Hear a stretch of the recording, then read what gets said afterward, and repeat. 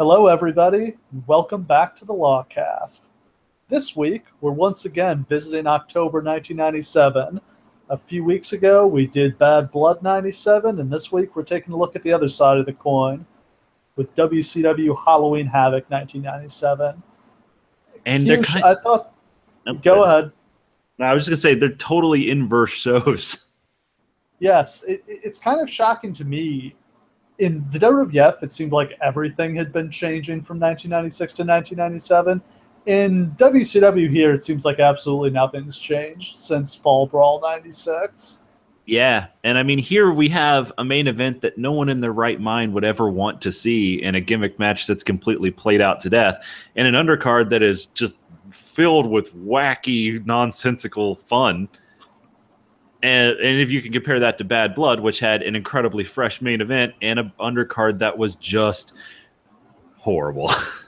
Yeah, this is, if I were going to show someone one show to sort of explain to them everything about WCW in this era, why it was great, why it was the most successful wrestling company in history, and then why it went out of business a few years later, this is a show I would show them because it's got the whole thing. Oh my God, you got amazing luchador matches. You got a cool undercard. You have characters that have no reason to even exist, much less be on pay-per-view. You have matches that genuinely make you question why they exist. And then you just have like all the biggest star names you can possibly think of. Yeah, it's a great mix of a little bit of everything.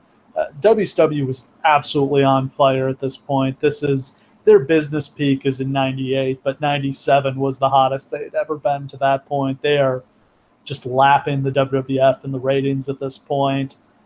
I mean, we're 2 months from Hogan Sting, right? Yep, we are right on. We are. It's that's really, really reaching its fever pitch at this point. Oh man. And so is Sting's terrible hairstyle. Well, but the real Sting isn't on this show. I don't think. I know. That's my favorite thing is that real Sting had bad hair, but fake Sting had hilariously bad hair. Yeah, the Sting wigs were not good. And I don't know, based on the wig Kane was wearing on Raw, apparently they haven't improved much in the 20 years since. Why put a wig back on him? We've seen him bald for so long and he's so old. Just let him be bald. I don't think he looks right wearing the mask if he's bald. I think he needs the hair to wear the mask. That's a fair point. Maybe he should just wear the mask on top. Did he ever have real hair, though? Was it always a wig? No. It was always his real hair until they took it off the first time. That's been confirmed. Okay, I was wondering about that because when the wig came off him, at that point I was like, wait, was this a lie the whole time? Could he always have been bald? That's right. They worked you good. Oof. So anyway, this show centers around Roddy Piper and Hulk Hogan. They had been feuding on and off for a year at this point. Piper debuted at Halloween Havoc 1996. He showed up after Hogan beat Randy Savage. They had a way too long verbal confrontation where the pay-per-view literally cut out as they were still talking. They had a terrible match at Starrcade that Piper won, and everybody thought he had won the title, except it turned out it was a non-title match, and they just had never mentioned that and ignored the fact that the title wasn't on the line. And then they had a rematch at Super Brawl with the title on the line this time. Hogan won that one after interference from Randy Savage. And then at Uncensored, they were in a battle royal, Piper and the Horsemen against the NWO. The stipulation was if Piper's team won, he would get a cage match against Hogan. Piper's team lost, but here he gets a cage match against Hogan anyway. The entire arc of Roddy Piper in WCW was very, very confusing. And especially, like, it's very lucky for them that their business was so incredibly hot, because the thing with Piper where he doesn't actually win the title is the kind of thing that can kind of kill your business. Like, it was such a slap to the face of fans. It's incredible that they just sort of, zoomed right through that because it doesn't really even, when people talk about the incredible missteps of WCW, that usually doesn't come up. But I mean, like at the time, like if you go back and look at how people felt about it, like it was every bit as bad as the finger poke of doom. It just didn't actually have the effect because the goodwill was so strong at the time. Yeah, I mean, just to sort of explain it again, Piper and Hogan have a match. It's presented as if it's for the world title. Piper beats him, and Dusty Rhodes even on commentary goes, "You're looking at the new world champion." I think. And you got And to then it's remember, just kind of like, oh no, he's not the champion. And they don't even explain, oh, Hogan's sneaky, the title wasn't on the line. They just moved on. They never even sort of explained why the title wasn't on the line, that and, the title wasn't on the line. and for reference, this is the first clean job Hulk Hogan does in WCW, right? Yeah, sounds right. I'll assume yes. He may have done one as a babyface, but I'm sure that Hollywood Hogan hadn't done a clean job yet. No, he hadn't lost a match to this point. Yeah. So like here he is doing a clean job in the main event of Starrcade. Everyone thinks it's for the title that Roddy Piper's finally won, and sucker, it didn't matter. And the real story is just Hogan didn't want. Kevin Sullivan wanted Piper to win the title, but Hogan was talked into doing the job for Piper, but he wasn't going to lose the title to him. Ultimately, it was probably for the best because I mean, who was going to get a good match out of Roddy Piper at this point in his career? Damn sure not. He would have just lost it back to Hogan. It sold out as Super Brawl, but it would have been cool to see him with the title. For sure. Like it's just one of those things where like it's always an asterisk in Roddy Piper's career that like he never won the big title, and he did. That's the problem. Yeah. So in this match, the title is not on the line, although they really don't ever say that during the show either. No, they do not. It's just sort of like, you know it now. I mean, you know, when Buffer doesn't say this is for the heavyweight title, you know, okay, they're doing that again. I feel like they did a lot of that kind of stuff during this era where it was just like, well, if we just don't tell them it's for the title, but we let them think that, maybe you get a couple extra buys. Yeah. I mean, this Hogan Piper feud, despite the matches being absolutely terrible and a lot of the creative being shaky, all of these pay-per-views drew big. This one does 400,000 buys, which was WCW's biggest ever to this point and one of the biggest shows they ever did. It's super important to note, like, Savage and Page are kind of having a pretty good feud too, though this is like the tail end of it, right? Because it starts at like Spring Stampede. This is the rubber match, yeah. Yeah, exactly. So like that's kind of a draw. There's really nothing else on this show that's drawn the card per se. But like you just got to remember that Piper and Hogan never really had that pay-per-view match when they were in WWE. They just never did. They did it on house show loops. They did it on free TV on Saturday Night's Main Events a little bit, but like neither one would job to the other. So this match never really happened. So this is still a big deal to people.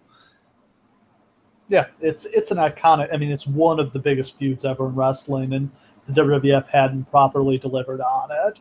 So that's one of the things that really makes something a huge attraction is if people have been waiting for it for years and years. You know, in boxing, Mayweather and Pacquiao, you know, it seemed like it was never going to happen, and then it finally did, and that was the biggest pay-per-view in boxing history as a result. It's just funny that so much of WCW history in the 90s is basically just taking things that Vince didn't capitalize on and putting it on and then just milking it for all it's worth. Hogan and Flair. Hogan and Flair. I mean, obviously, like he couldn't have capitalized on Sting and Roberts, but I mean, the dream match of having Jake Roberts in. Like every big show seems to be something like that.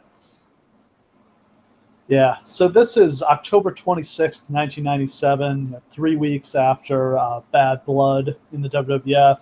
It's the MGM Arena, MGM Grand Arena in Las Vegas, Nevada. Sellout crowd, 12,500 in attendance, and a 1.1 buy rate, which is about 400,000 buys, way up from 280,000 the previous year for Hogan and Savage in the main event. Man, that is so many damn buys. Yeah, at this point, this would have been one of the biggest pay-per-views ever. Really only behind WrestleMania 5 and maybe an early SummerSlam. I'm sure not all 400,000 people were happy with what they paid for, but we'll get to that.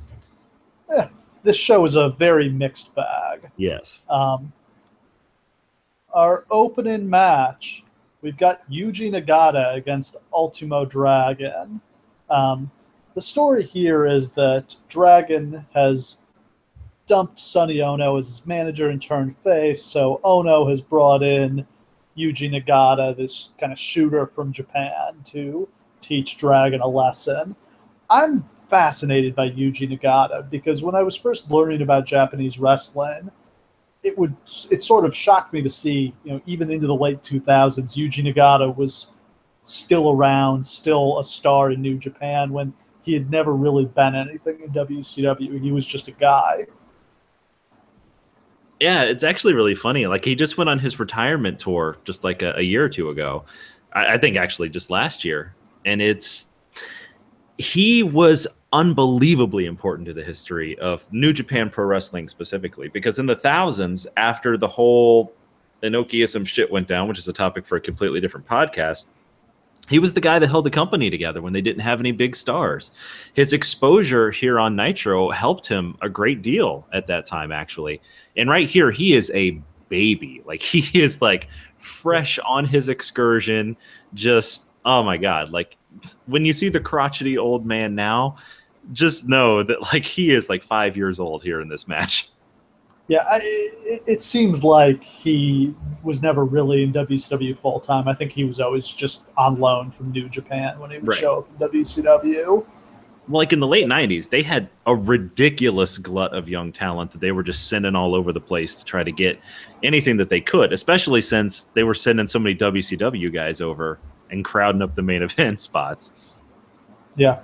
So I thought this was a really, really good match. This surprised me. Really good. Nagata is just awesome here. He's breaking out all kinds of cool stuff, Taz plexes, and he's really playing up as a dick heel. More charisma than I was expecting from him. Yeah, he's got a ton of it. I haven't spent a lot of time watching him be a heel in wrestling because, I mean, obviously his role as like the savior of New Japan made him a babyface for life. But I love the character here that he's like the hired assassin that Sonny Ono has hired. So he's just like a real like professional but dickhead heel. Like he's like taking money from Ono, and like it's a cool gimmick. I like the idea that Ono would be like, I hate you, Ultimo Dragon, let me go get the most dangerous wrestlers from Japan to kill you. Yeah, just makes sense. And he wrestles the match like he's trying to take Dragon out. Yes. He's working his arm the whole time, and he ends up tapping him out with a Fujiwara armbar. And actually, one of the coolest things about Yuji Nagata is that if you go across his career, he spends the entire time with an armbar as his finisher, but he evolves it over the years. Like every so often, there's been like 7 different changes to his armbar, where by the end, it's like he's got it underneath of his legs. Basically, the disarmer that Becky Lynch does, with like his eyes rolled back like the Undertaker. Like that's his special. Yeah. All sorts of cool stuff here. Asai moonsault from Dragon. Yeah. Power bombs off the top rope. Frankensteiners. Really good match here. If you're just looking for something random you've never seen to check out, go check this out. You cannot go wrong with Ultimo Dragon and WCW in this era. I've never seen a match of his in this company that I did not like. No, he was absolutely awesome. I was so excited when WWE brought him in, and he ended up having just a terrible run. Yeah. The only thing anybody remembers is he tripped during his entrance at WrestleMania 20. And Vince didn't even know who the hell he was. Oh boy. Yeah, so after the match, Nagata collects his bounty from Ono for, taking out Dragon and breaking his arm. Can't really remember what became of this feud after this. Yeah, I thought that Ono did this a couple more times with Dragon, maybe with different guys, Probably. but it sounds right, but I can't remember exactly who it was. No. And it's kind of amazing to me WCW didn't see more potential in Nagata, or maybe they couldn't really use him because they couldn't take somebody from New Japan like that. Yeah, New Japan definitely saw him as a big, big star of the future. He wouldn't get his push until like the thousands began and the main event cleared up, but yeah, they weren't letting him out of their sight. Yeah, so understandable. And next up, we've got another Japanese star coming over. We've got Chris Jericho against Gato in a bonus match. Now, this one's super weird because obviously New Japan had the deal going with them. Gato is not a New Japan wrestler. No? I mean, was he at this time? I have Hold no on. idea. I don't know anything about him. This is the first time. This is the only match of his I've ever seen.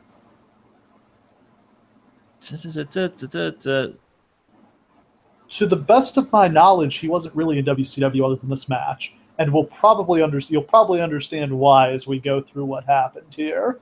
Okay, I'm seeing it now. Actually, he was just doing a tour of North America on his own. He wasn't really with War or New Japan at this point. He was just kind of floating around. So I'm sure that he was just there visiting Jericho, and Jericho's like, hey, you want to get him a booking on pay-per-view for some reason? Yeah, that's a very WCW. It's very odd that they would do this on a major pay-per-view. They have these matches where there's absolutely no story and guys who aren't really over, because Jericho is still playing white meat babyface Chris Jericho. He doesn't turn heel for another month or two, and Gato's never been on TV before. Nobody knows who he is. Yeah. Just remember as we go on that this is one half of the bookers of New Japan today. The ones who turned it all around and made it a gigantic success. This tubby motherfucker in the half shirt. Yeah, who almost kills Chris Jericho here. Yeah, he sucks. Lots of arm work. Jericho does that double power bomb. That's a really cool move where he power bombs him, picks him up, and power bombs him again. And then we get to the real highlight of the match where Jericho goes for a Super Frankensteiner. They botch it, and he just lands square on his head, and looks like he's broken his neck. He wrote about this in one of his books. He said this was one of the scarier moments of his career. It was a disaster, too. Like, it's hard to even tell exactly what's going on. Like, I don't even know how they botched it exactly, but it's wrong. Yeah, this easily could have been a tragedy here. Yeah. And yet, a couple seconds later, he goes for a plancha to the floor and gets kicked in the face.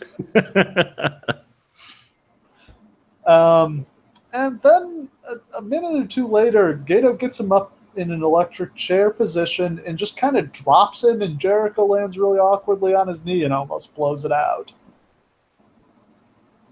I don't know. Gato and Jericho had worked together hundreds of times before this. Like, they were in the same stable together in War. So it's really just weird that they come in here and appear to have the least chemistry of any two people who have ever entered a wrestling ring together. Yeah, I don't know if it's the size of the ring, and Gato wasn't used to working in a ring so tiny, if it's just the kind of size of the event getting into him, but yeah, something about this didn't click, and it's very fortunate that Jericho made it out in one piece. Yeah. So shortly thereafter, Gato comes off the top, Jericho blocks it, and gets him in the Lion Tamer for the win. It wasn't a terrible match, but just too many really scary botches here. Yes, and it has always bothered me, and I know I'm an extremely petty person. If you've listened to this podcast for any length of time, you probably understand that I'm a very petty man. But Gato's outfit here looks so stupid. I've never been able to understand it. Like, even when he won the Best of the Super Juniors tournament, he was wearing this stupid outfit, which is just like mustard yellow from head to toe, and a shirt that's kind of cut off over the belly button, but he doesn't have any abs. So it's always just kind of up around his neck, like in his way. Like, I've never understood this. Yeah, he looks terrible. He looks terrible. For the match that his biggest exposure ever in America, he looks like a complete idiot. Exactly. And they kind of tried to go with him as a star in various places at various times. He was just never cut out to be like a wrestling star.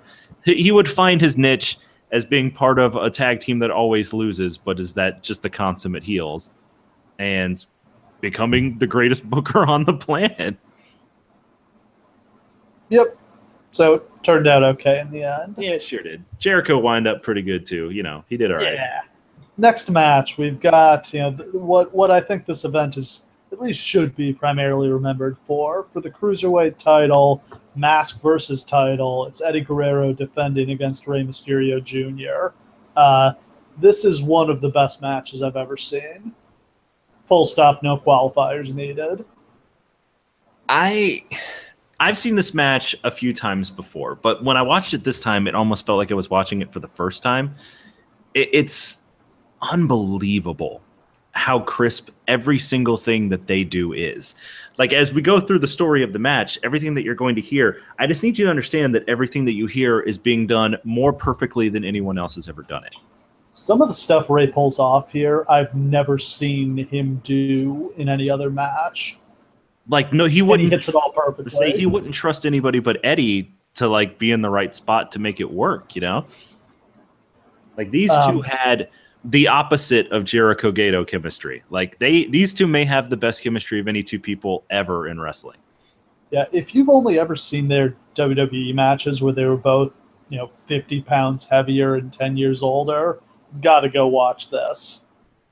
It's It's two just completely wild. different wrestlers here. Yeah. So the storyline is just Eddie hates Ray, and he's obsessed with getting his mask off. It's such a good storyline that WWE just redid it with Chris Jericho and Rey Mysterio in the late 2000s. And they also had an awesome mask versus title match. They sure did. Is What was this that? the Was that the Bash '09, I think? Yeah, I think it was. Yeah, that phenomenal. Like the last really, really good singles Jericho match, probably. Yeah. Um, is this the first feud where Eddie really starts showing an actual personality in WCW? Yeah, it feels like I think this was his heel turn because I remember a few months with the previous match, him and Benoit and Malenko had been wrestling, but he was still, kind of playing just bland babyface Eddie. And here he's just 100%, not just shithead heel, but also vicious heel. Yeah, that like inner maniac Eddie Guerrero, where he's just like a complete asshole, but he's also just like able to like pick you apart, is one of the underrated characters in wrestling history. Like it's just he's evil. He's fantastically evil. And it's so great for him to be working against Ray, who's so tiny, because Eddie is twice his size and just pummels him. And the beautiful thing is that like he's vicious and he's bigger and he's stronger and he's as fast. That's the beauty. Like that Yeah. kind of thing will always work. So I want to note Ray's ring gear here. It seems clearly inspired by The Phantom with Billy Zane. The Yeah. old serial, the movie had come out a year before this. It's pretty cool, and it really plays into the match because the mask is attached to the shirt, and that's how Eddie is ripping at the mask the whole match, and he can't get it off. And it's kind of a genius move since the entire premise of this feud is Eddie's going to try to rip my mask off. I don't want to let him. Yeah, um, just amazing stuff here.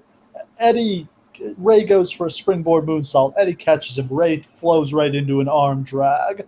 Ray tries a handspring. Eddie catches him in the middle of it and German suplexes him. Um, Eddie puts him in an abdominal stretch, rips at the mask, transitions into a pump handle backbreaker.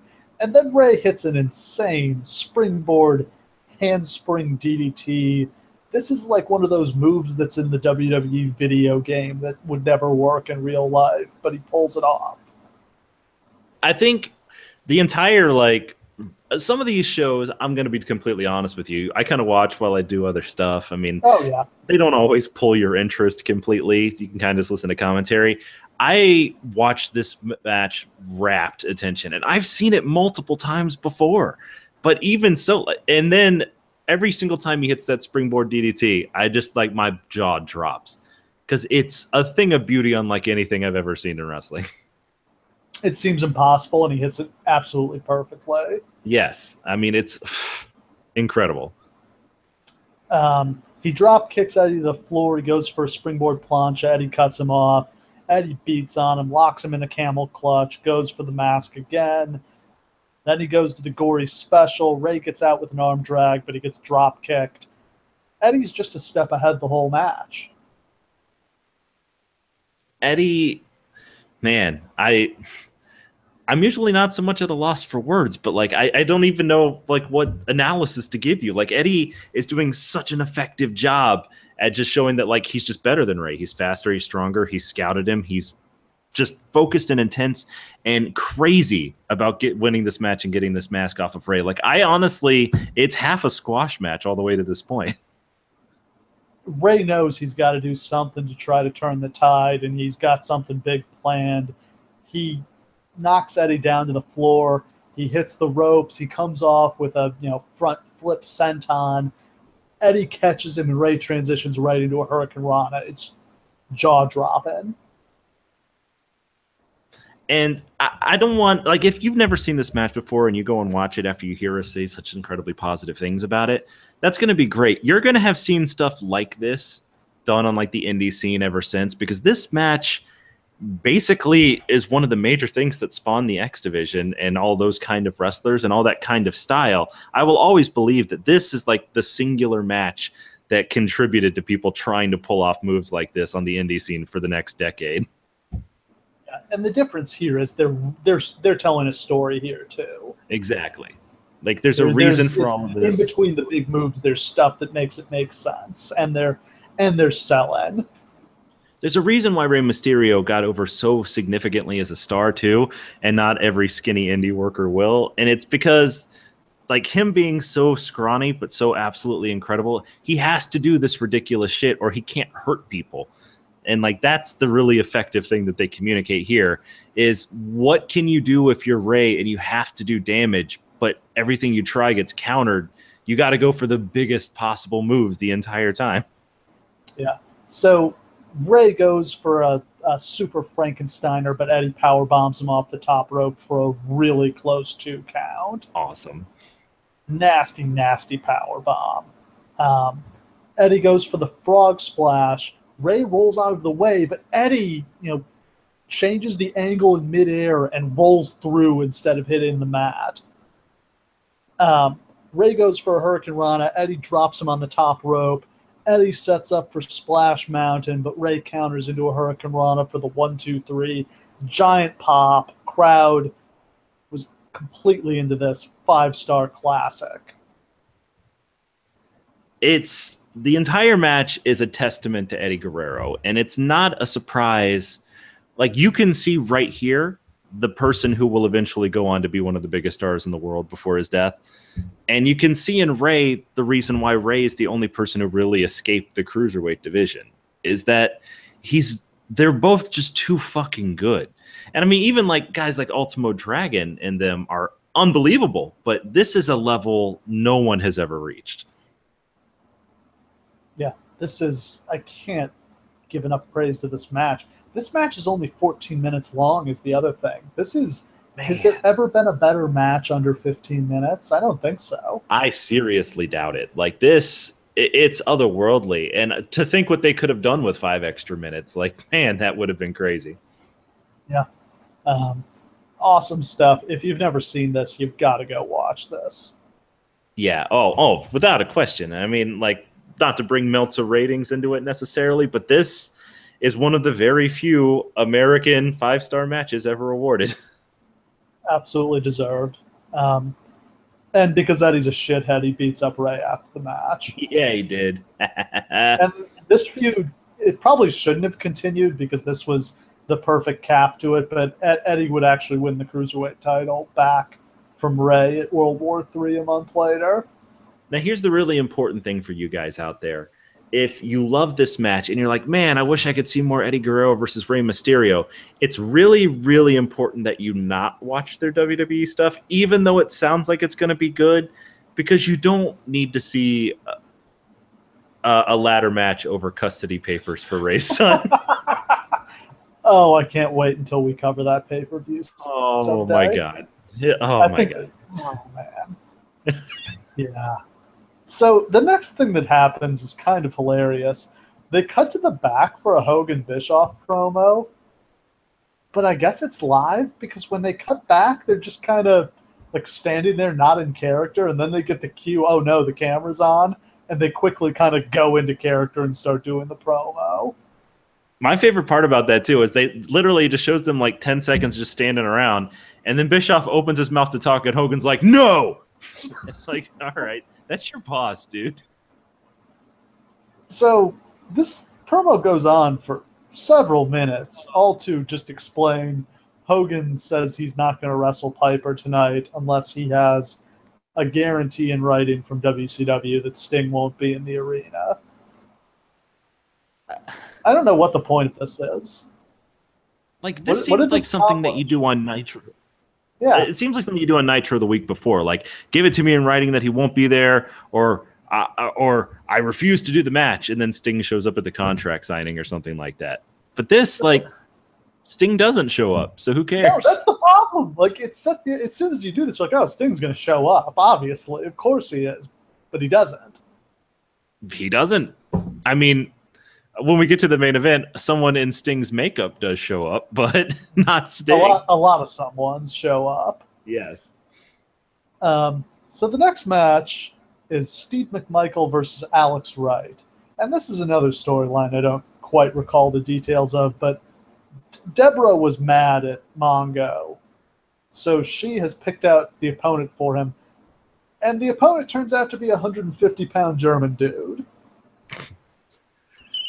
Like a dancing douchebag. First of all, this all starts with like kind of a promo segment in the back where Deborah is never quite speaking loud enough for the microphone to pick up what she's saying. Really bad promo. Horrible. And then Mongo comes on and just they do a bunch of talking, and the segment literally ends with them standing side by side, like shrugging at the camera like an old sitcom, just like doop doop doo. The McMichaels. Oh, this was really bad. The match is, of course, not good. Mongo really sucked. I thought Alex Wright was a decent wrestler, but what is he doing in this role? It's clear that who's the heel here? They really wanted Alex Wright to do something, and I would have really liked that too, because he was skilled in the ring. He had a good look. I love the Alex Wright dance so much. It's literally my go-to on the dance floor. I'll just tell you that right now. Very good one. Oh, it's so good. But like, because anybody can pull that off. He doesn't have any damn personality or reason to be here. No. And the really great part is the interference in this match from one William Goldberg.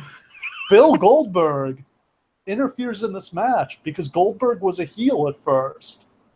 This has been totally memory hold. They just, even almost right after this feud ended, they pretended it never happened. Goldberg shows up and attacks Mongo, and as a reward, he gets Mongo's Super Bowl ring from Deborah. I can't believe that they thought any of this was going to work, because clearly by this point they already think Goldberg is money, right? Yeah. Oh, they did. And you can tell from the way they debuted him. I mean, they debuted him with that awesome debut where it looked like he was going to be, a job guy, and instead he beats Hugh Morris.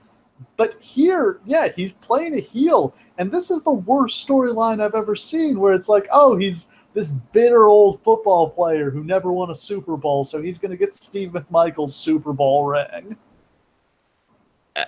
And like, he's just kind of palling around with Deborah, and he's just like scowling at the camera like, her, I got the ring.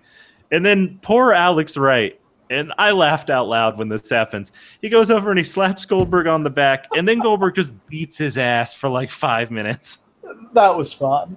The other thing I love is, I think this is the worst executed run-in I've ever seen. Charles Robinson looks like such a goof here, having to not see this interference.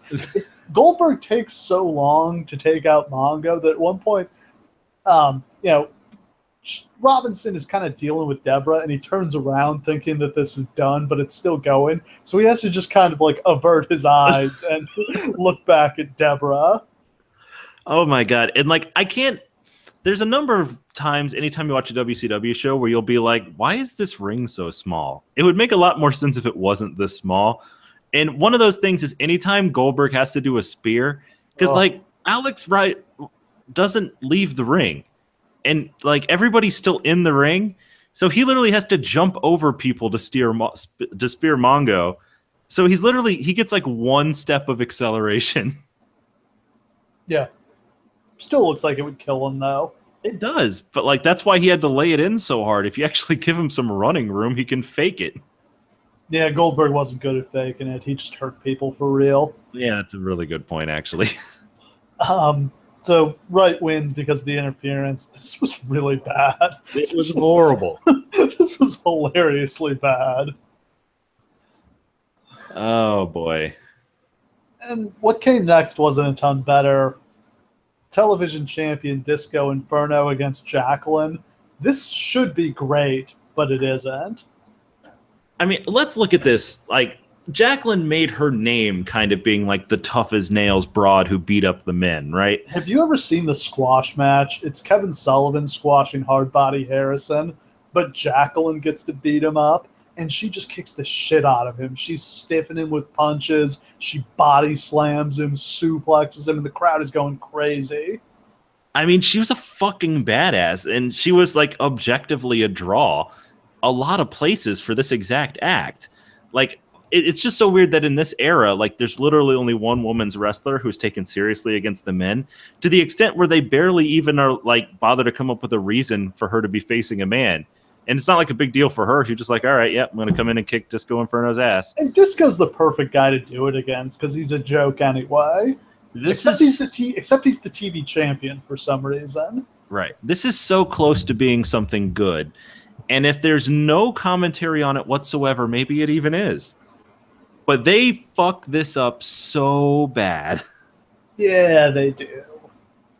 It's just the entire through line of the commentary is, well, obviously Disco can't hit a woman because what kind of man would he be? And boy, if he loses to a woman, he's a real piece of shit. Ha ha ha. I mean, it's the problem you always run into with the intergender match is the whole, like, the thing that makes it so high stakes for the man is, oh yeah, they'd be humiliated if they lost to the woman, but that's just flagrantly sexist. Yeah. And you have to have the babyface commentator put that over. And so you get a situation where literally Bobby Heenan is in there throwing out a bunch of feminist support. Yeah. Like, why couldn't she beat a man? What are you talking about? She's just as good as any man. Yeah, punch her in the face. Punch her in the face. Do it. Yeah, or what a man you are. So this is 9 minutes of just pure stalling. I'm like, they're going to get into this and it's going to be awesome, but she never really gets to beat him up. No. Literally, the entire premise is Disco can't perform an offensive move and Jackie can't catch him. What an amazing match. And then she rolls him up and pins him, and that's just it. This was so disappointing. I would have loved to see a match where at first Disco's taking her lightly and she beats him. Then she starts beating on him and he has to actually take it seriously, and then she beats him anyway. Agreed. I mean, it's one of those things, too, where, like, there are some cases where, unfortunately, fan bases won't accept certain women beating certain men. Jackie could kick Disco Inferno's fucking ass any day of the week, probably even now. Yeah. You don't have to sell this. Everybody would love to see it. Yes. Real letdown. So next match, we've got Kurt Hennig defending the U.S. title against Ric Flair. This is a month after the infamous War Games match where Hennig turned on the Horseman, slammed Flair's head in the cage, so it's a huge grudge match. Hennig comes out in Flair's robe that he stole with the sleeves cut off. I loved that image. And he can't get the robe off for most of the match because Flair is just beating his ass.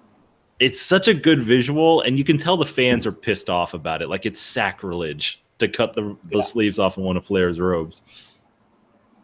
Yeah, Flair, this is some of the most intense I've ever seen Flair work. And it's funny how good that he looks here. And, like, it's hard to remember that throughout all of this period, he's not really in the main event or even really all that close to it. Like, they waste so much time with Flair that he could have actually been drawing. Yeah, he was just permanent. I mean, pretty much after Hogan came in and he lost all the Hogan matches, that he was just kind of permanently consigned to the mid card after that. Which is a real shame because like the spot that like Luger will eventually have where he'll get one over on Hogan or DDP will get one over on Hogan, Flair never really does. Man, you would have thought that that spot would be reserved for Flair. Yeah, I think Bischoff. I don't think it seemed like Bischoff wasn't a Flair fan. Yeah, which is weird because go out of his way to antagonize him. Because Hogan was like that's one of the few guys Hogan might have done a job to. Yeah, but he never did. No, never did. Hennig takes over and he works on Flair. It's kind of just sad to watch Kurt Hennig in WCW because he's just not himself. His back was just too messed up. I always thought that he didn't spend that much time in WCW, and then you go back and realize, like, man, he's here for years, just kind of doing stuff. Go for it. He'll be in the West Texas Rednecks at some point. That's the best thing he ever did. Rap is crap. Hennig works on Flair. Hennig goes for a perfect plex onto the title belt. Flair blocks it, puts Hennig in the Tree of Woe, puts the title up against his face, and baseball slides the title into his face. Genius. Gets disqualified, but it's totally worth it. That is an awesome visual. It might be the coolest offensive move I've ever seen Ric Flair do. Absolutely badass. I liked this a lot. It was awesome. Like it's unlike anything else on the card too, because it's not like a big sloppy fight with a bunch of just like run-ins and crap, and it's not just kind of like a technical fun match. Like this is a brawl. Like this feels like old WCW. Ton of intensity here. So next we get Mean Gene interviewing J.J. Dillon. He's got the signed contract guaranteeing Sting will not be in the arena tonight, so the Hogan-Flair match will go on. Bischoff comes out and says that if Sting shows up, the NWO gets control of Nitro. These weird stipulations were always kind of floating around these matches. Like, what the fuck do you mean the NWO gets control of Nitro? Was that in the contract? Why? Seemingly. And a few weeks after this, they would do the Nitro where the NWO took over, and it just tanked in the ratings. I just love the idea that Sting did come to the arena, and J.J. Dillon had to go up to him and be like, hey, so will you sign this contract that says that you're going to leave? And Sting being like, okay. We'll get you comped for tonight, don't worry. That is the instinct, just like, yeah, all right, I'm out, and does not come. Go play some blackjack. So the next match, we've got Lex Luger against Scott Hall with Larry Zbyszko as the special guest referee. Larry Zbyszko is the only good thing about this match. It is truly a testament to both the talent and overness of Scott Hall and the weird, perfect character of Larry Zbyszko at this point, that Larry Zbyszko is suddenly one of like the top 3 baby faces in WCW. Well, it's not a mystery. He's basically the only guy who's gotten to not look like an asshole against the NWO. Like, he actually stands up for himself and doesn't get fooled by their tricks. And they kind of lay the foundation for that early on. Like, Zbyszko always sees through that shit. And like they kind of make a point of being like, Larry just being like, why are you such stupid assholes? I knew all the time. Yeah, he's always the guy who's like, why don't we have any people backing our guys up? We know they're going to interfere. Why are we so dumb? But yeah, I think this just started completely organically. It was like Hall was talking shit to Larry, and Larry like dropped his headset and stood up and challenged him, and the crowd went crazy for it. And this is eventually going to lead to a Larry Zbyszko versus Eric Bischoff match at Starrcade, which is better than it has any right to be. Of course it does, because Larry's awesome, and I will always defend him. It's just funny that he's one of the great heels of all time. He really is. But like, this is what most people remember him from now. Well, I've always felt like with a heel, at some point, people want to be able to cheer them, and that's kind of what it was with Larry. Right. The living legend. The thing is, he wasn't that old here either. I think he was only in his mid-40s, maybe late 40s. Unfortunately, he has not been keeping in shape. And maybe he could have actually gotten a run out of this if he didn't look like such a fat old man. Yeah, He's got a commentator body. Larry had other priorities. That's right. This match is really bad. Really, really bad. Lex Luger, except in very specific situations, sucks. I would have thought Scott Hall could have gotten a good match out of him, especially since Luger was so hot at this point, but it does not happen here. And it's worth mentioning that this has been true throughout time. If Scott Hall doesn't want to get a good match out of you, he ain't going to bother trying. No, and no, I mean the attraction here is Zbyszko and Hall. So what's the point in trying? And the point is, like, the crowd doesn't really seem to give a shit about Lex. But, like, when Larry starts throwing down the law, the crowd pops gigantic. Yeah, Bischoff tries to interfere, and Larry knocks his ass out. It's hilarious. Like, he's, like, climbing up on the ring ropes, and Larry just comes through with, like, a Yakuza kick to the nuts, and it's great. Six manages to hit Luger behind Larry's back. Hall gets the pin, but because Larry Zbyszko is the smartest man in wrestling, he wants a replay. He knows something fishy went down here. The only thing that confused me was Luger, like, immediately, like, racks Hall for the win, but I couldn't tell that he did win. Then, like, who cares? I'm about to say, like, it's not really super clear, but whatever, it's fine. Was it a DQ? Was it a submission? Is there any reason to care? Not really. Do you get a bigger purse for a pinfall or submission victory? If you do, I'm sure Lex Luger knows all about it.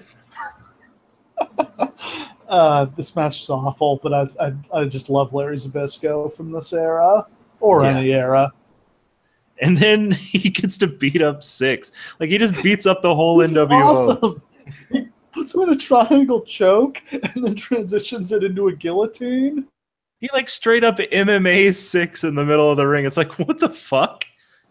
Yeah, it's like he basically invented this style. Fucking Larry Zbyszko, just an old man shooting on Six. I can't believe it. I don't think they ever did Zbyszko in Six, but that would have been awesome. Oh yeah, like that would have been all sorts of cool. Yeah, that seems like a better matchup than him and Hall, because it's him and Hall. It's like really plausible that this old man can beat Scott Hall. Right. But Six he could beat. Especially since, like, Six was the guy who did jobs for the NWO. That was his primary role. Yeah. Do all the good work, take all the jobs. So next up, we've got the Las Vegas sudden death match between Randy Savage and Diamond Dallas Page. I think that this is really a legendary feud because everybody sort of understands this is a star. Yeah, like, it can't be said enough. Diamond Dallas Page has done nothing but give Randy Savage full credit for all of the success that he had in his career after this point. Because Randy Savage basically just said, like, I'll work with Page. I'll make our feud. I want to make this the big deal. Have him give me his finish in the middle of the ring. 1, 2, 3. Whenever. Like, I want to sell for this guy. Randy Savage did not have to sell for Diamond Dallas Page or make this anything. Randy Savage at this point could have done anything he fucking wanted to. Randy Savage chose to make DDP a star, and he did. Yeah. Page beat him with the Diamond Cutter 1, 2, 3 in the middle of the ring at Spring Stampede. Page lost the rematch at the Great American Bash because of interference. And these guys kind of carried WCW. Those were the main events of those pay-per-views because Hogan was gone making a movie or something, or just generally being lazy and not wanting to wrestle. So these two guys were the main event scene for several months. Yeah, and I think I heard somewhere that, like, literally the first, like, Spring Stampede Savage versus Page was the first non-Hulk Hogan main evented WCW pay-per-view since he debuted in the company. I'm like, wow, what a statement that is. Yeah. So this, I really like this. So the rules are, it's a last man standing match. You win when your opponent can't answer the 10 count. Page, of course, has busted ribs, and he's also in the jeans here. This is what I consider kind of the classic DDP look. Yeah, like, he just always had busted ribs all the time. It's like how Jeff Hardy's back is always hurting. Yeah, like it's just like you can tell that that's what really hurts them in real life because they find it so easy to sell. Just whenever Page gets going here, Savage gets him in the ribs and takes over. Um, Page goes for the diamond cutter, but Savage slips out and gets out of the ring. Page hits a plancha, which is not something you would usually see from him. Super awesome. They fight into the crowd, which is, at least still sort of a novelty for WCW at this point. Elizabeth shows up and goes after Paige, and Kimberly comes out, and we've got a cat fight. And let the record show that Elizabeth does the worst interference I've ever seen. Like, I know that she's not a conventional manager, and she never really was. But, like, literally, she just comes over and she kind of, like, grabs a handful of DDP's hair and kind of tugs on it and then runs away. Yeah, and like, then that's her Kimberly beats her interference. ass. Yeah. Crowd went wild for that. Oh, yeah. It was pretty freaking awesome. The women are gone. Paige goes for the diamond cutter again. Savage blocks. Elbow drop right on the ribs. Paige makes it up. Savage knocks him down. Hits another elbow drop. Paige gets up at 9 again. Diamond cutter. Paige is up at 8. Savage at 9. Paige goes for another diamond cutter. Savage gets him with a low blow. Paige makes it to his feet, but a fake Sting shows up, cracks him in the ribs with the baseball bat. Paige can't answer the count, and Savage wins. Thought this was a really, really good match, but I really feel like Paige probably should have won here. I don't know why Savage got the win here. I think it was a complete miscalculation to have fake Sting come out here and do this because they had kind of already blown their wad with this, with the fake Sting thing, and then real Sting showing up and endorsing Paige like earlier in the year. Like they had already shown that Sting was on Paige's side. So I guess the idea was you were supposed to think it was real Sting, but that real Sting had blown the whole Hogan Piper thing and had come out here to help Page for some reason. And then he hits him. The crowd does not react as if they believed that was actually Sting. No, because they've done this so many times at this point. And it doesn't look like Sting. He looks so fucking goofy and bad. I think it's Hogan. I think they just kind of casually say, like, between the two before the next match, oh, that was Hogan. You could tell from the boots. Are you serious? I didn't even notice. Yeah, apparently. I can't believe Hogan let them put that fucking makeup on him in the goofy ass wig. Well, I think it's just a mask. Well, I guess that would make sense. Yeah. And the thing is, Hogan also interfered and screwed Page at World War III, so it seems like they're building towards a Hogan-Page match, but that never happens. Well, it must be said, too, that they're kind of, because they had to spend an entire year without Sting actually being on television, they sort of accidentally built up a bunch of really compelling challengers to Hogan, but only one of them can actually be the one who beats him. And so, like, now you have this place for, like, conceivably, in another world, Page could have been the one to beat Hogan, or Luger could be the one to beat Hogan, or even Flair if they had ever actually bothered to push him. But like instead, what we have is like it's going to be Sting. Everyone knows it's going to be Sting, so DDP's just in limbo. Yeah, and he never gets a feud with Hogan. The only time I remember them being in the same match together is that Spring Stampede 4-way match that we covered at Spring Stampede 99. Right. But I do think, honestly, that short title reign that Lex has, that sort of like is the huge surprise and it's a great moment, that should have been DDP. That would have been the equivalent of like Jericho beating Triple H on Raw. It would have been kind of perfect for him too, because he's not the kind of guy the character doesn't really make sense to be a long-term champion anyway. Yeah, and it's compelling. Like anybody can lose to the Diamond Cutter, even Hogan. Yeah, that would have been pretty awesome. And it didn't do any. Like I think it actually hurt Luger that he lost the title so quickly. Yeah, exactly. Like it. So I mean, in retrospect, it probably should have been DDP, and he probably would have had a more compelling case for like his actual career, because honestly he never really reaches the heights that he could have, because there's just no way to get there. He gets glass ceiling pretty quick. I mean, and with a roster this stacked, I don't think he really should have gotten a stronger push than he did. Right. It's just, it's in a different era, absolutely, but they've just got too many big stars. There's too many guys ahead of him on the totem pole. Agreed. Um, so next up, we've got the main event, the steel cage match, Hollywood Hogan versus Rowdy Roddy Piper. Um, where do you even begin with this? So the cage looks like shit. The cage, it's big. It's one of those cages that surrounds ringside. It's a bar cage, but it's really rickety. Like you think this thing is going to collapse every time they start to climb it. Hogan shakes it, and it looks like it's going to fall down. Which is pretty incredible because later, not one, but two people are going to climb to the top of this thing. And it's like the whole time I'm like, no, don't. That's so unsafe. So Hogan's the champion, but he comes out without the title. It turns out Piper's got the belt because he stole it from him. The Nitro before this. Michael Buffer, of course, does the introductions.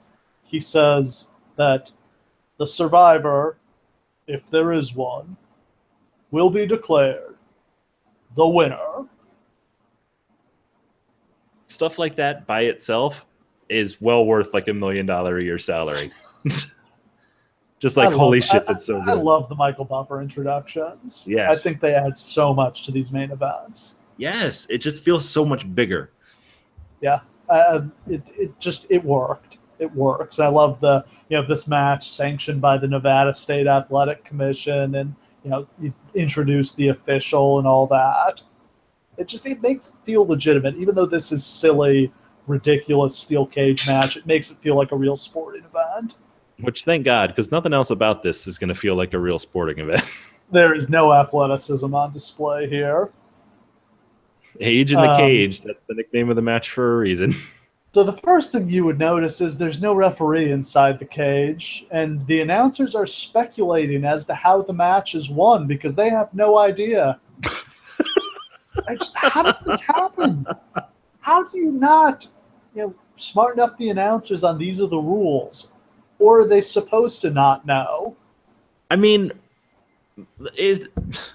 they've said multiple times that like they intentionally were not smartened up so that they could provide like a really kind of fresh, like along with the audience, kind of react to the show and keep them. I'm okay with that when it comes to surprises, somebody's going to show up, that kind of thing. But for the rules of the match, it's ridiculous. Yes. And literally, like, I just want you to try to imagine right now, like they have a new match in WWE, and like Michael Cole is calling it. It's just like, I'm not really sure how they're supposed to win, but I guess we'll find out. Yeah. So early in the match, they go to the door, and Shivani's like, if someone escapes here, that's going to be it. And then they both go through the door, and the match just continues. And they sort of passed off as like, oh well. They both went out at the same time, so I guess the match is going to continue. You can just tell that like Tony Schiavone's like doodling on paper in front of him, like what the fuck? I don't, whatever. Who gives a fuck anymore? So they fight outside the cage. Hogan tries to slam the door on Piper, and he screws it up. Hogan tries to climb the cage, and Piper bites his ass. Yeah, which ass bites were very legitimate maneuver in their day. Oh boy, you don't want to mess around with some ass biting. Like old school wrestling involves so much man ass that like it defies belief. Like I'm surprised they didn't do a Hogan Moon spot here. That seemed like the kind of thing you needed to get through this match. Like I remember back in the day that there was like a 50% chance that in any main event match you were going to see some dude's ass. And like it was never who you'd want to unless it was a Michaels match, because Michaels loved that spot. Yep. Yeah. But like Triple H carried that on well into the thousands. Yeah. Nothing gay about that. Just a dude getting his pants pulled down in front of the crowd. Yeah, it's hilarious. See his thong. It's one of those things I love about wrestling, how wrestling is very homophobic until it's not. Yeah. Wrestling is racist until it's not, misogynistic until it's not, homophobic until it's not, until some money can be made, brother. there's lots of stings. A sting comes out on the aisle, and then another sting comes out, and then more come through the crowd. I don't know what they're going for. Honestly, I actually don't know what the intention was. Do you remember? Did you ever see the GIF of Sting in TNA when he was feuding with RVD? Yes. And he's sitting in the front row, and like RVD walks up to a Sting fan in the front row with a Sting mask on, and then that fan hits him with a chair, and he stands up and takes the mask off, and it's Sting wearing a Sting mask. Yeah. I thought for sure that's going to be what was going to be what this was, that one of the Stings would just actually be Sting. But none of them are.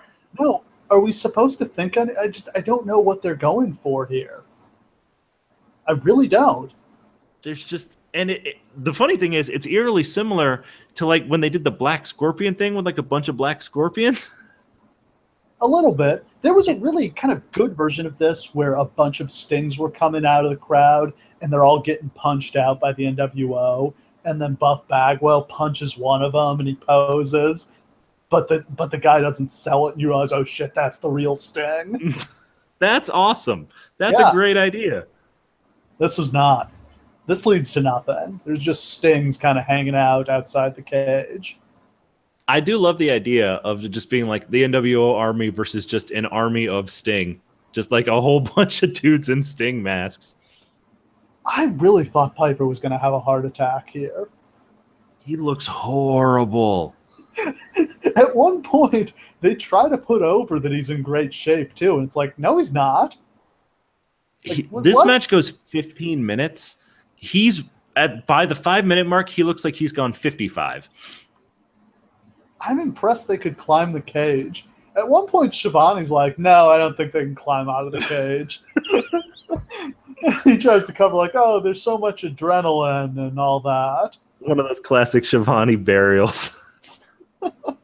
Oh, I wish Jim Ross had called this match because he would have taken a shit all over Piper. Oh my god, yes, he would. Doesn't quite have the cardiovascular conditioning he used to. Jim Ross was so good for that. It would have just been like, oh, they don't seem to be climbing the cage very much. Maybe the bars are slippery. Every time they climb it, I think the cage is about to go down. And then something just insane happens. Hogan calls for reinforcements. Savage runs down, climbs all the way up this giant cage, stands up on the top of it, and jumps off into the ring with an axe handle and completely misses everything. I know I literally say this every single podcast that we do, but let me paint you a word picture here, okay? This cage is like Hell in a Cell in dimensions. Like not quite as high, but high. Yeah. Like easily as high as like the tall ladders are that they use for ladder matches. And it's surrounding the ring, so it's as far away from the ring itself as like a Hell in a Cell structure normally would be. Savage climbs to the top of this rickety-ass piece of shit while these two are in the ring, leaps off all the way into the ring, misses everyone, lands directly on his like knees, and then Piper picks him up and chucks him out, so he takes a hard bump on the floor, and it's like, why? Why? Yeah, so if you can believe this, Savage ended up missing most of 1998 with a knee injury. No! How could that have happened?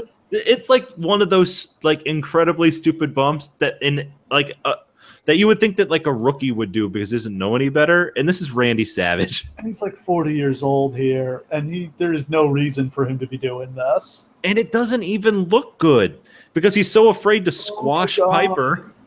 Yeah, what if he had hit him? He probably would have hurt him. They probably all would have had a heart attack. Oh God. But then that's not even the best interference in this match. Okay, so right after that, Piper puts the sleeper on Hogan, and Hogan passes out, and Piper wins. Means nothing. Crowd kind of pops, but they've pretty much been killed off by this point. Hogan basically kips up from it. Yeah, Hogan goes from passed out to up and kicking the shit out of Piper in about 10 seconds. Savage and Bischoff join in. They handcuff Piper to the cage and beat him up. Bischoff is doing his shitty karate kicks to his ribs. And then a fan jumps the aisle, climbs all the way up the giant cage and all the way down, and gets in the ring, and the guys just proceed to kick the shit out of him. Like, for real, beat him up. I'm sure this guy was a plant, but they made this look like it was a real beatdown. Yeah, the only way that I can tell that it's definitely a plant is that the cameras focus on him and the commentators clearly call the whole thing. They're just like, hey, what's this kid doing in here? Like, they make a note of it, which they obviously wouldn't do if it wasn't real. But like the second he hits the ground inside the cage, like a road agent comes out from under the ring and just like pins him to the ground like it's real. And then like Hogan and Piper like tie him, or Hogan and Savage tie him up, and they just stiff the fuck out of this kid. I have never seen Hulk Hogan lay it in like this in my entire life. No. Yeah, they're beating on him like it's the real deal. I mean, if you Google this, there's kind of debates on the internet about whether this was legit or not. I can't believe this wasn't set up. But the funny thing is, imagine that I would have made it up the cage. Since they don't smarten up the announcers ahead of time, I bet you Tony Schiavone didn't know either. No, yeah, I think they just have to kind of go along with it. Which the thing is, if it were real and they knew it was real, they would have avoided talking about it because they never wanted to call attention to that. Right. It's just so interesting. And then they like carry him out, but it's like the whole security team is in there for this one kid, and it's very strange. And then like the broadcast just kind of ends with Piper just hanging morosely from his handcuffs by himself. Now, this is supposed to get a ton of heat, but it doesn't. The crowd's just chanting for Sting the whole time. Yeah, I wonder if the idea was to kind of get over, I don't know, that like all the fans were on Sting's side, because the kid has Sting face paint on. Yeah. And yeah, I think that they're just going for the image of like the NWO beating up this innocent fan. Like, that works a lot better if it's just like a normal match and the kid like hops the guardrail and jumps in the ring. To have him climb like an 18-foot cage. Man, I don't know if I could make it up that thing. Hell no, I couldn't. Yeah, that looks like it would be a real workout. I mean, this one's easier to climb than the Hell in a Cell because it's bars and there's more, it's more climbable, but still, that's a long way up and a long way down. I just love that he like gets up, gets in, frantically looks around, and then just gets like Goldberg speared by someone under the ring who turns out to be nobody that anybody knows. Yeah. This whole thing feels like it was put together by Hogan, and everything about this was terrible. Yeah, it was miserable. If you've ever heard of Age in the Cage before and heard that it's a crappy match that you shouldn't bother seeing, yeah, you heard right. And the interesting thing is, like, it kind of seems like it would work as, when you watch Raw after the pay-per-view, like back in the day when they would just show like still images of like the night before. Yeah. Because they didn't want to give it away and they wanted you to buy the replay. It seems like a tailor-made match for that. Like, you show them facing off, you show Savage coming off the cage, you show him beating up the fan, you show Piper in the handcuffs. It would look cool that way, but to actually see it as a match is horrible. Is this the worst main event match you've ever seen? No, because I saw the first Punjabi Prison. That wasn't a main event, though.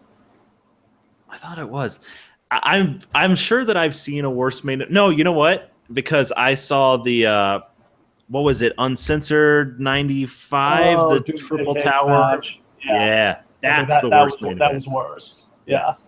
But the thing about this is, I don't feel like you would ever. This is something that wouldn't happen in the WWF. You would never have a match that was a main event that was just this much of a debacle. And that they knew it would be going in. It's not like they thought that this was going to be a barn burner of a match. WCW would put on main events that they knew in advance would be bad.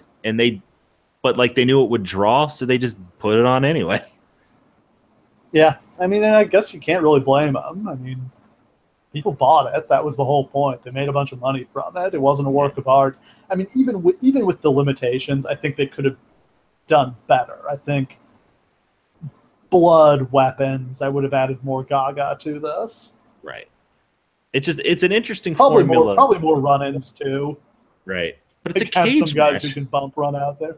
Yeah, but not a good one. That's true. I would have loved to just have him come down and just like move the cage out of the way. Like it's rickety. We can just push it. Oh, that's another thing that shocks me, is just how visually unappealing this cage is. It looks like shit. Yeah, it's just gray bars, not even, black bars or any. It doesn't look kind of dangerous. It's just there. It's just this giant cage. It's just there. That's the best way to put to not only the cage but also the match. Yeah, so just a terrible, terrible match to end what was, for the most part, a pretty good show. Yeah, I genuinely liked this show. Like there were parts, much like all WCW shows from this era, there are like electrifying, super cool matches, and then just a bunch of nonsense that you can kind of laugh about, and then like a main event chock full of stars. Like it's sort of the perfect formula for a wrestling show that Eric Bischoff worked out. Like the opening matches are so good you'll forgive anything, and then in the middle is just kind of silly, and then come all the stars. Like that's kind of just how you put together a wrestling show. And it was a winning formula. And if the main event had been just kind of below average instead of terrible, like the usual WCW main event was just not good instead of absolutely horrible, I would say this was a great show. But instead, I'll just say it was a solid B. Completely agree. Like it was good. It's not anywhere near like the top of the best shows that we've done, but it's got an all-time classic match on it. Can't ask for much more than that from these. No, and it's historically, it's just a snapshot of a very hot period in history, and you can understand watching it why WCW was on fire. Hell yeah. Ooh, so anything else to add for this one? No, I think we just about did this one. I did love that every single were all WCW pay-per-views from this era obviously sponsored by something, or is it just Halloween Havoc?